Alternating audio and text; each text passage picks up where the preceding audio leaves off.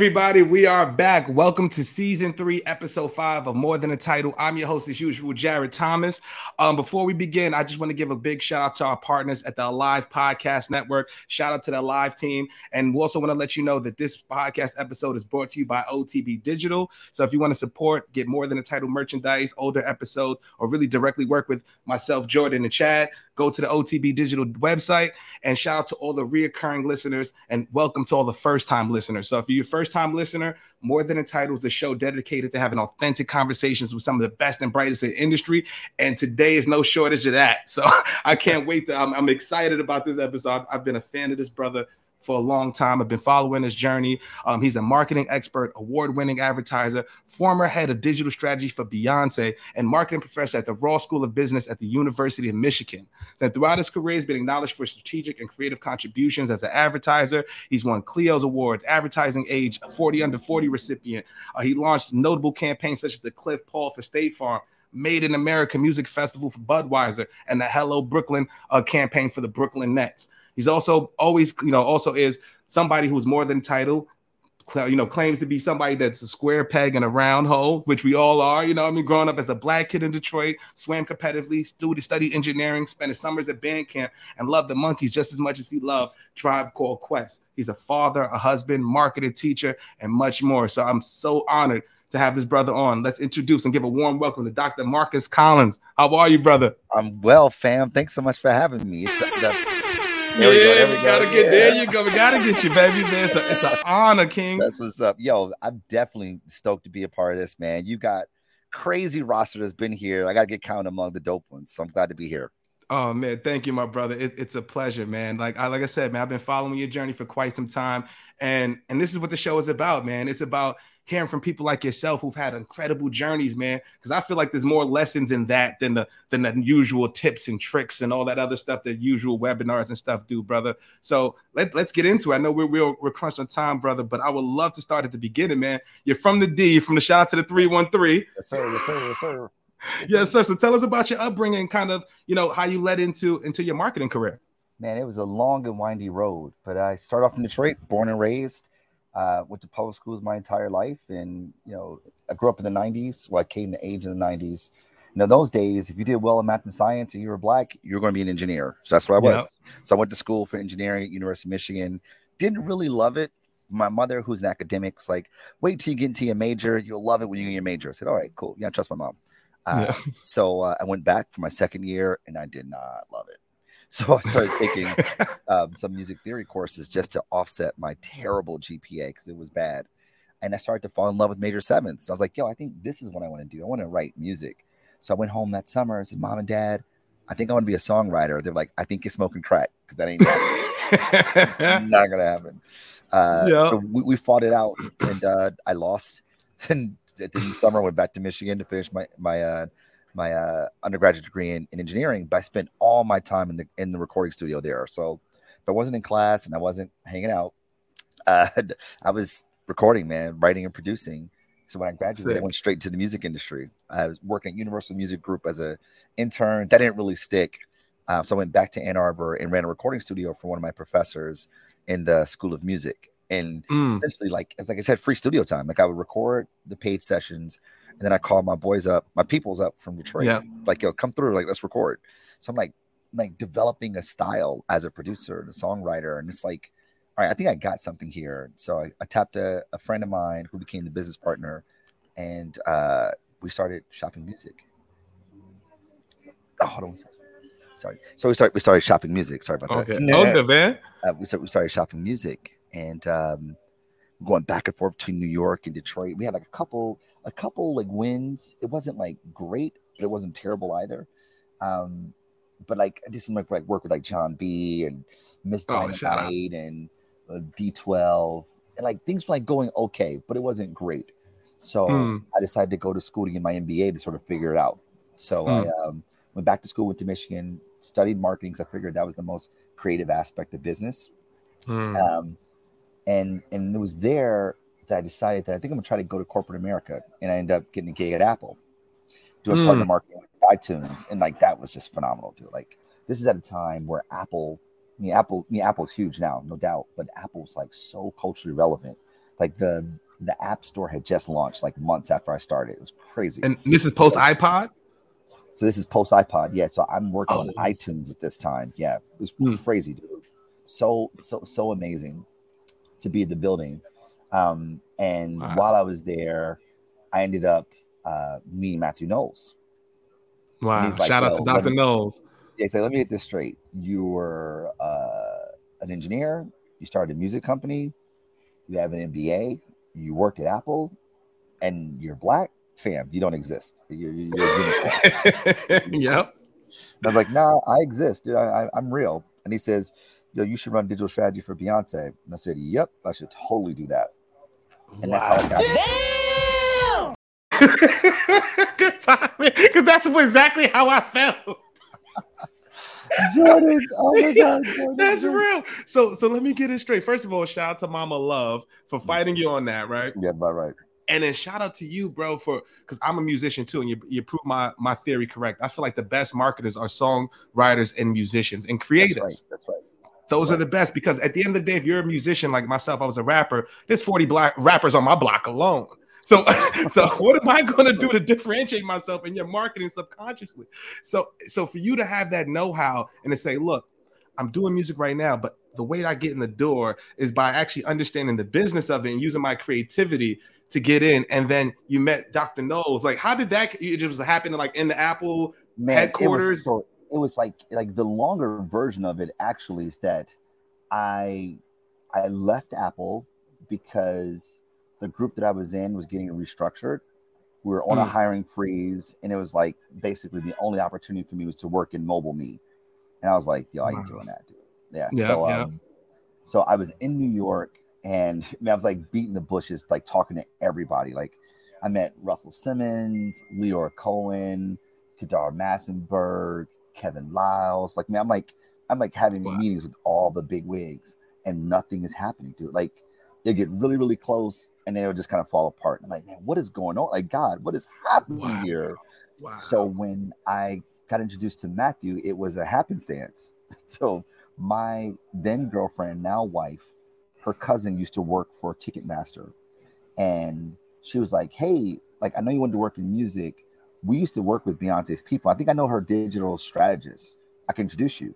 I go, bet, yeah, sure. But part of me is like, whatever, dog. Like, it's not going to work out. So whatever, fine. Mm-hmm. So she sends him my resume, and his email bounces back because he doesn't work there anymore.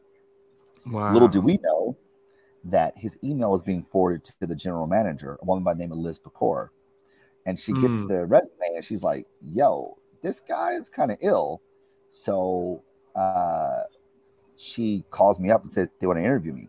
So I come in, I do the interview, and they end up telling Matthew, like, yo, we met this guy. He's engineer, started a music company, MBA student, MBA graduate, worked at Apple, and he's black. Matthew was like, no way. I don't believe it. He's like, no, dog. No. He's like, that's not true. I don't believe it. She was like, yo, we met him today. He's real. He was like, tell him to come to Houston. I want to meet him. So I flew down to Houston and met Matthew. Wow. And like, the meeting wasn't even about like my work, but he was just like trying to figure out who I am. Like, he was like, tell me about your parents. Tell me about like how your parents grew up. Like, it was like the first interview that I had that it was like really about me as a human more than it was like my approach to the business. He asked me a few questions there, but it was really about me. And I left. He sent me a note and said, I'm going to follow up with you in 2 weeks. He hit me up in 2 weeks. We did some negotiating. I came back down to Houston, and he forced me to stay the night there. Like, I was like supposed to fly in and out. And he was like, yo, I want you to like spend some time in Houston. Stay the night. We'll put you up in a hotel, blah, blah, blah. And out of that, he gave me the offer to run digital strategy for Music World. And their number one artist is Beyonce Knowles. Wow, bro. Oh, man. First of all, man, shout out to you, brother. That's amazing. First of all, your tenacity, right? Because you said you was talking to the big wigs, and you could have easily just let that go, right? You could have let that mess with your head and say, you know what? It's me, or I'm doing something wrong, man. But you kept pushing. You kept fighting the good fight, brother. So, and it led you to the opportunity of that. And I would love to, because I'm a marketer, bro. I love marketing talk, bro. And I know you're like me. So I got to ask you this question. And could you explain to the audience, what is the difference, or how difficult it is marketing an artist versus a brand? Is there many differences to that?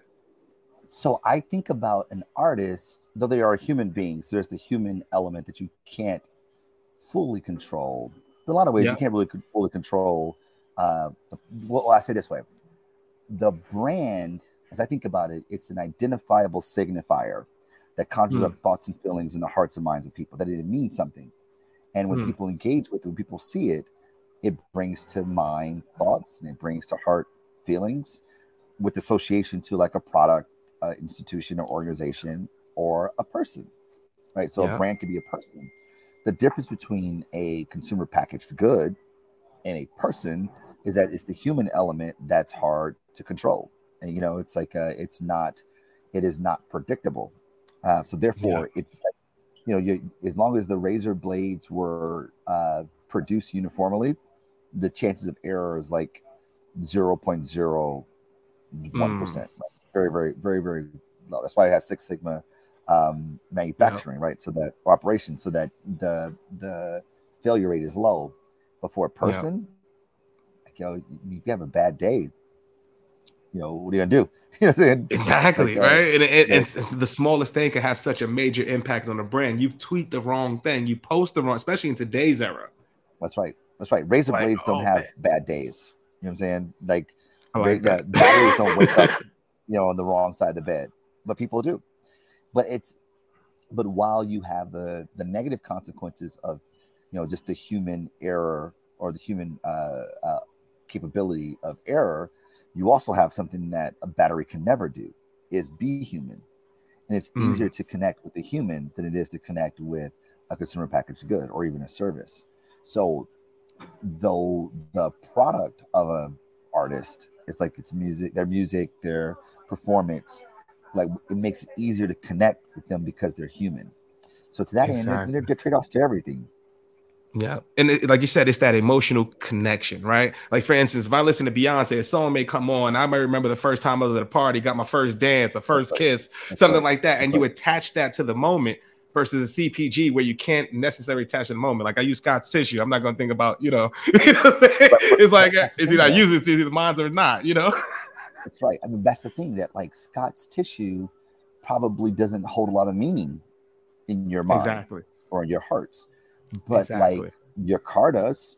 Your car may hold a lot of meaning. Your phone might hold a lot of meaning. There may be a watch that you have that holds a lot of meaning, or a t-shirt, or your hat. Like, it's like the product itself, the more conspicuous it is, the more important it has meaning to it, because it's a reflection of who you are. But a thing that is inanimate can certainly be full of meaning. I mean, like, there's sneakers that like I absolutely love. They mean a lot to me because I remember when I first got them. I remember I was rocking them for the first time. Like those, like they bring to bear cognitions and affects, and we associate them to the product, right? So here's the thing that is a commodity, a sneaker. It's a commodity, but it's meaningful, and therefore we pay a price premium for it, and we keep them clean, and we keep them groomed, and we keep them white, right? Because of what they mean, and that's what a brand's all about. It's a vessel of meaning. That's message. That's it right there. That's a message. We got to clip that up, bro. But that's genius, brother. And I know I've got so many questions I want to ask you. So many various places we can take the conversation, bro. But based off of your experience working with Beyonce, what were some of the biggest lessons you learned during that period that helped you become the marketer and professional you are today? Oh man, the biggest lesson for sure was about community. And in fact, actually, I write about this in my book, For the Culture, the power behind what we buy, what we do, and who we want to be. It's that, part of my job was about establishing her online fan club, taking her offline fan club and moving it online, which you think is like super easy. Like, this is 2009, 2010. It's like, yeah, Facebook, yeah, Twitter, great, as you do. So we, set up this fan club for her, and it wasn't really popping, which was like really perplexing for us, because it's like, this is Beyonce after all. This thing should be like super, super popular, but it wasn't, and that was a problem.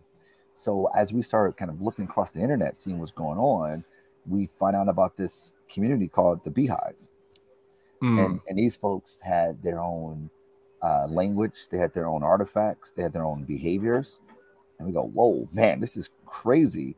And the thing that unites them all isn't just the fandom of Beyonce as an artist, is that they saw the world the way she did. Like they believed in women's empowerment. It was really, really big for them. They share that conviction. Yeah. And it's because of that conviction they were able to build community. So, I had left at this time, but the team cut bait on what we had created, and started to partner with them and turned the Beehive into her official fan club.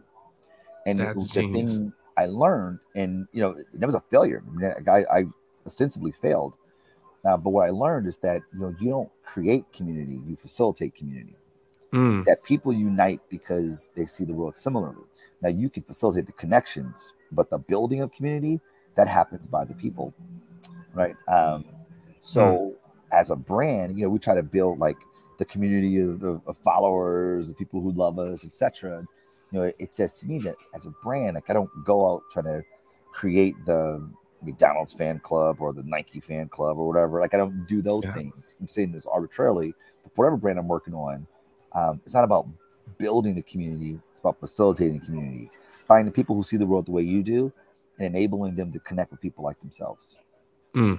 That's so real, brother. And it is, you said something that was super important, because you said that you failed at the position of the Beyonce role, and I thought that was very telling. I hate the word failure. It's definitely a lesson, brother. But what happens in your career at that point when you transition from Beyonce into what was the next level of that elevation? So this is at a time when it was a few things happened.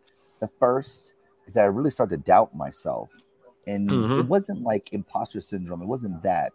But I just realized that almost everything I was doing was super successful.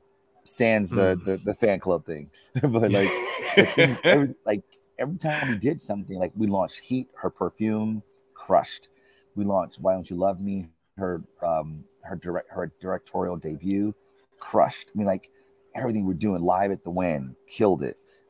She had her ABC special before Thanksgiving Day, killed it. It just, she won 8 Grammys that year, killed it. And like, that's like everything I was doing, my contribution to it was just winning.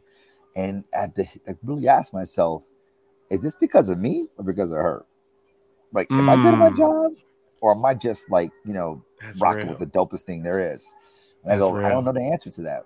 And that was kind of bugging me, because I want to be honest with myself on whether I'm good or not. So that was bugging me a little bit. And then I thought, well, if I were to leave, like, where would I go next? Like, do I stay in music? So if I stay in music, where do you go after Beyonce? Everything just felt like a step down. I was like, for sure, I don't want to do that either. And then there was rumblings in the hall that she might be leaving, and like going to manage herself. And I was like, oh, she leaves, I'm out of here, dude. I'm just like, I love Matthew. Like Matthew was really good to me, but like I was like, I just don't know. I was like, I think that if this is it, then I probably am gonna bounce. And I was like, well, what would I do then? What would I do next? And I thought, like, well, I still want to be affiliated with music somehow. At least that's what I'm gravitating towards. But then I thought, like, well, who does music better than record labels or even artists? I was like, well, Apple. So I was already there on iTunes. I was like, what? Advertisers do a really good job of breaking artists. And this is at a time where Apple was doing like their iTunes commercial, iPod commercials. They had like Matt and Kim and Feist, and Mountain Dew just did their Green Label record label, Green Label Sounds record label. And I was like, like, what if I did advertising? That could be kind of cool. And I just felt like I could touch more people that way. I was like, let me give this a shot. So I ended up going to a pure play social media agency. So they only did social, called Big Fuel. And this is in 2011. And at that point, man, I'm like learning social, like it's like boot camp for social. And then like learning so much, and it's really, really great from like the learning perspective, like just like learning. And then I met Steve Stout. And this is interesting. This is the truth, like straight up, no chaser. I had just resigned from Music World, and I got an email from Stout. So I resigned from Music World to go to this agency called Big Fuel. The next day, I get an email from Steve Stout's office saying, Steve Stout wants to meet you. And I go, why? Why? What's up? Seriously, I was like, I don't know Stout. I know of Stout, but I don't know him personally. You def don't know me. So like I was like kind of like, what's going on here? And like I mean, I just felt kind of suspicious of the whole thing because I know how close he is to Jay-Z, and like I'm leaving the company that represented Jay-Z's wife. Like I don't know, man. In my mind, I'm just kind of concocting all these crazy stories. I'm like, I don't know, man, this seems shady. And I was like, I literally rolled back like, wow, it's great to hear from Steve. You know, what would he want to talk about? Like, why does he want to meet me? And he said, well, you know, Stout's thinking about starting a digital and social media practice, this agency, Translation. Yep. And I go, that's dope. However, I literally just signed an offer letter to go to another agency, to go to an agency called Big Fuel. And I don't want to do anything shady. So like, maybe we find ways to work later on. So basically, I didn't take the meeting. I was like, nah. I was like, I didn't want to do anything that seemed at all sort of not above board. So I didn't take the meeting. And I was like, you know, maybe I was like, I'd love to just meet Stout at some point, you know, but like right now I'm kind of straight.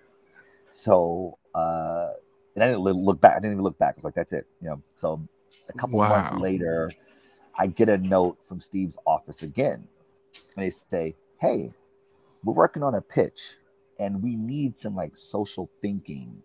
And we're wondering if like Big Fuel want to partner with us on this pitch. I think it was for Wrigley's. And I was like, bet it's the best of both worlds. Like I can meet Stout. I can, you know, don't do anything shady. I'm still in my agency. It's all good. So we go, me and the head of new business, we go to meet Stout, sort of talk to him about what Big Fuel does. He is famously 45 minutes late because of Steve Stout. He gets there and we're like walking through our thing, and he's like, I don't know if you've like ever seen videos of him or met him, but like he can seem like he is disengaged, but he is dialed in. So the whole time we're presenting, he looks disengaged. I'm like, oh man, like what are we doing here, you know? And he's like, okay, well, like, you know, we have this we got this pitch coming up, and like I'm gonna have so and so connect with you to get you in the meeting, just talk about the social stuff, and we'll make sure like they know that you're not Translation, this is a partnership. And we like, bet, cool. So we're about to leave. He's like, I'm like, this is perfect. And I'm about to walk out of his office, and Stout goes, hey Marcus, why don't you walk downstairs with me? And I go, sweet, what's up? I'm like, I mean, none the wiser. I'm like, dude, thanks so much, man, for taking the meeting. This is super cool. I think it's great working together. And he was like, why didn't you take the meeting? And I was like, what? He was like, yeah, when I hit you up a couple months ago, why didn't you take the meeting? And I was like, I didn't want to be shady, dude. Like, he was like, yo, you always take the meeting. Always take the meeting. And I was like, my bad, you know, my bad. And he's like, yeah, like, he's like, I wanted you to run social here. I want, like, we don't have, so I wanted you to build that here. And I was like, oh man, I'm really flattered. I was like, you know, maybe down the road. And he was like, yeah, whatever. That pitch never happened, which I realized that was just him staging a way for us to connect, because Stout is brilliant this way. But he stayed in touch with me. Like every couple months, man, I get an email. How's it going? A text message. How's it going? How's the gig? How's whatever? And then he hit me with one, man. He hit me like on the right day too, because I was like not feeling like I'm at the right place anymore. He hit me up, was like, how's it going, man? Do you feel like you're utilizing all of your talents? And I was like, nope. $1 million question. Let's get a drink. And I was like, yep. And yada, yada, yada. A month later, I'm running social at Translation.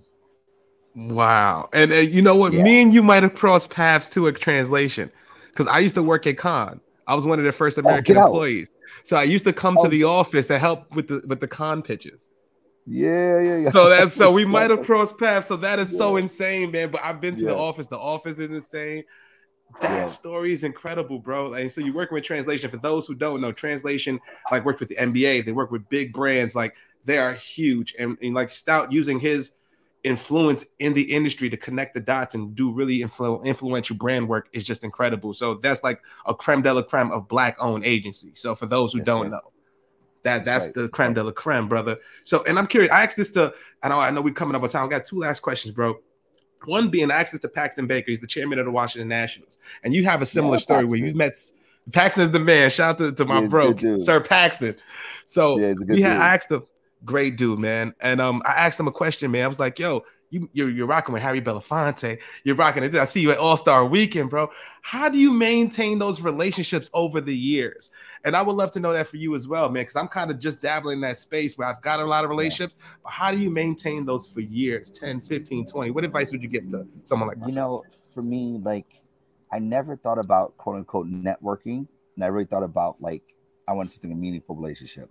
So there's people that I'll meet, and like, oh man, like it's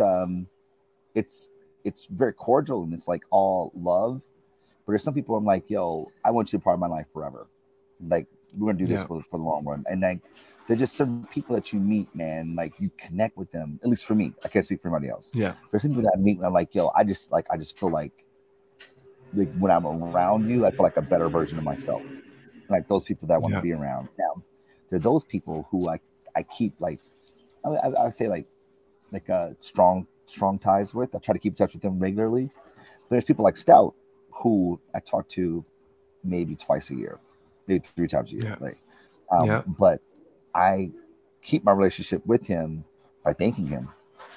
That's it. I just thank him, man. I don't ask him for anything. I don't ask him for much. But it's mostly like when something big happens in my life, I always give the people who betted on me when I didn't have like the resume to back it up, just to say thank you. Like every single thing that's been like super noteworthy, not everything, but like the note, like really, really big things. Like I send them a note and they say, man, this just happened to me. There's no way this would have happened. It wasn't for you. So thank you for taking a risk on me because you gave me a shot when I probably didn't deserve it. But you saw something in me that most people didn't.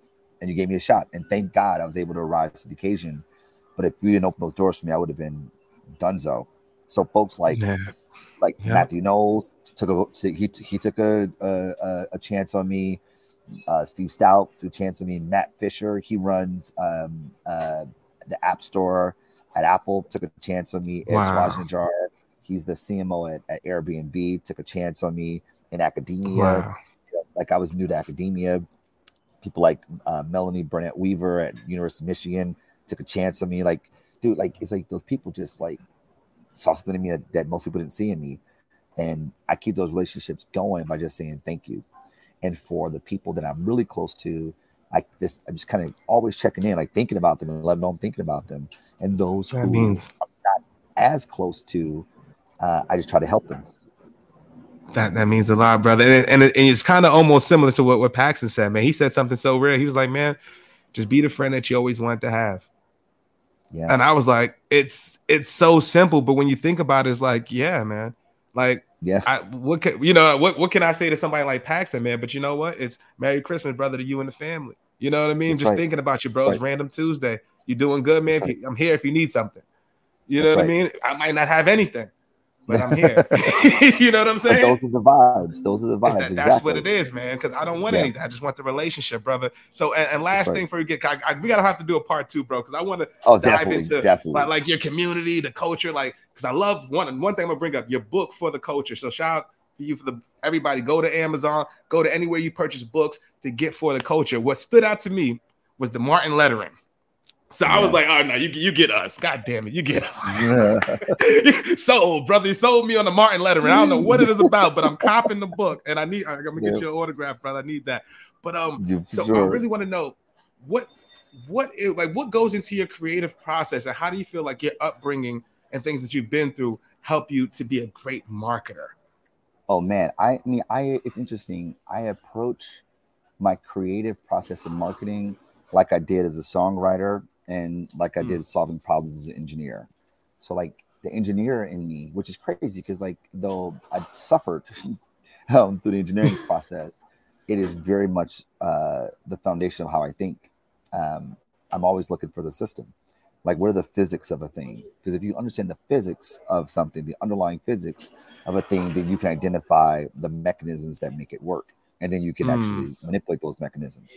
So I'm always thinking about what's the underlying physics of what I'm observing.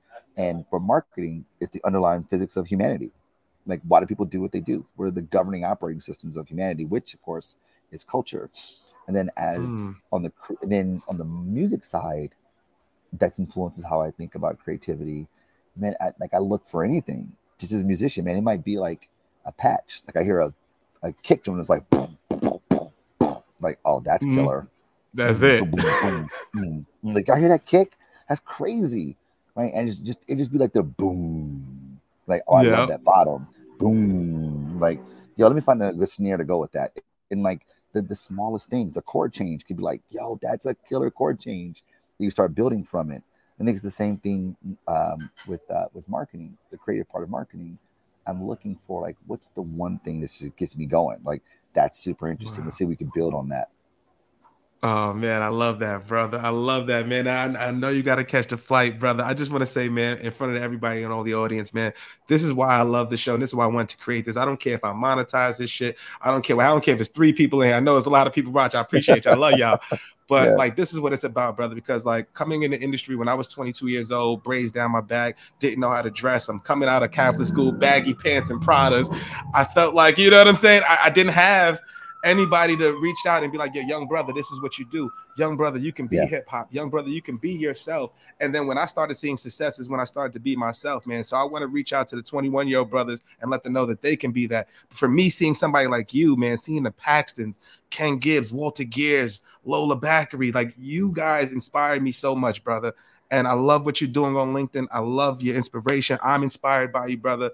And I'm just rooting for you, man. I'm glad to call you a friend now, King. Appreciate you, fam. Absolutely. Yo, part 2, because we got to get into the academic side of things. So we'll schedule part 2. Please do, brother. And I want to get to the Cliff Paul, your creativity, all that good stuff, man. Yes, so I appreciate you, brother. Thank you for everybody tuned in. We're going to do a part 2. Y'all trust me. You heard it from the man. And that's my guy, man. We're going to link up soon, man. We're definitely in NYC. I got you. We'll go get some dinner or something, brother. But thank you. Thank you for everybody for tuning in for another episode of More Than Entitled. We'll see you guys next week. Peace. Wait, where my boy Jordan? Where we at? No, let me where we at with it. Hold on. Here we go. Here we go. About me, seen it all, heard it all. Oh, what you know about me? I done it all, just want it all.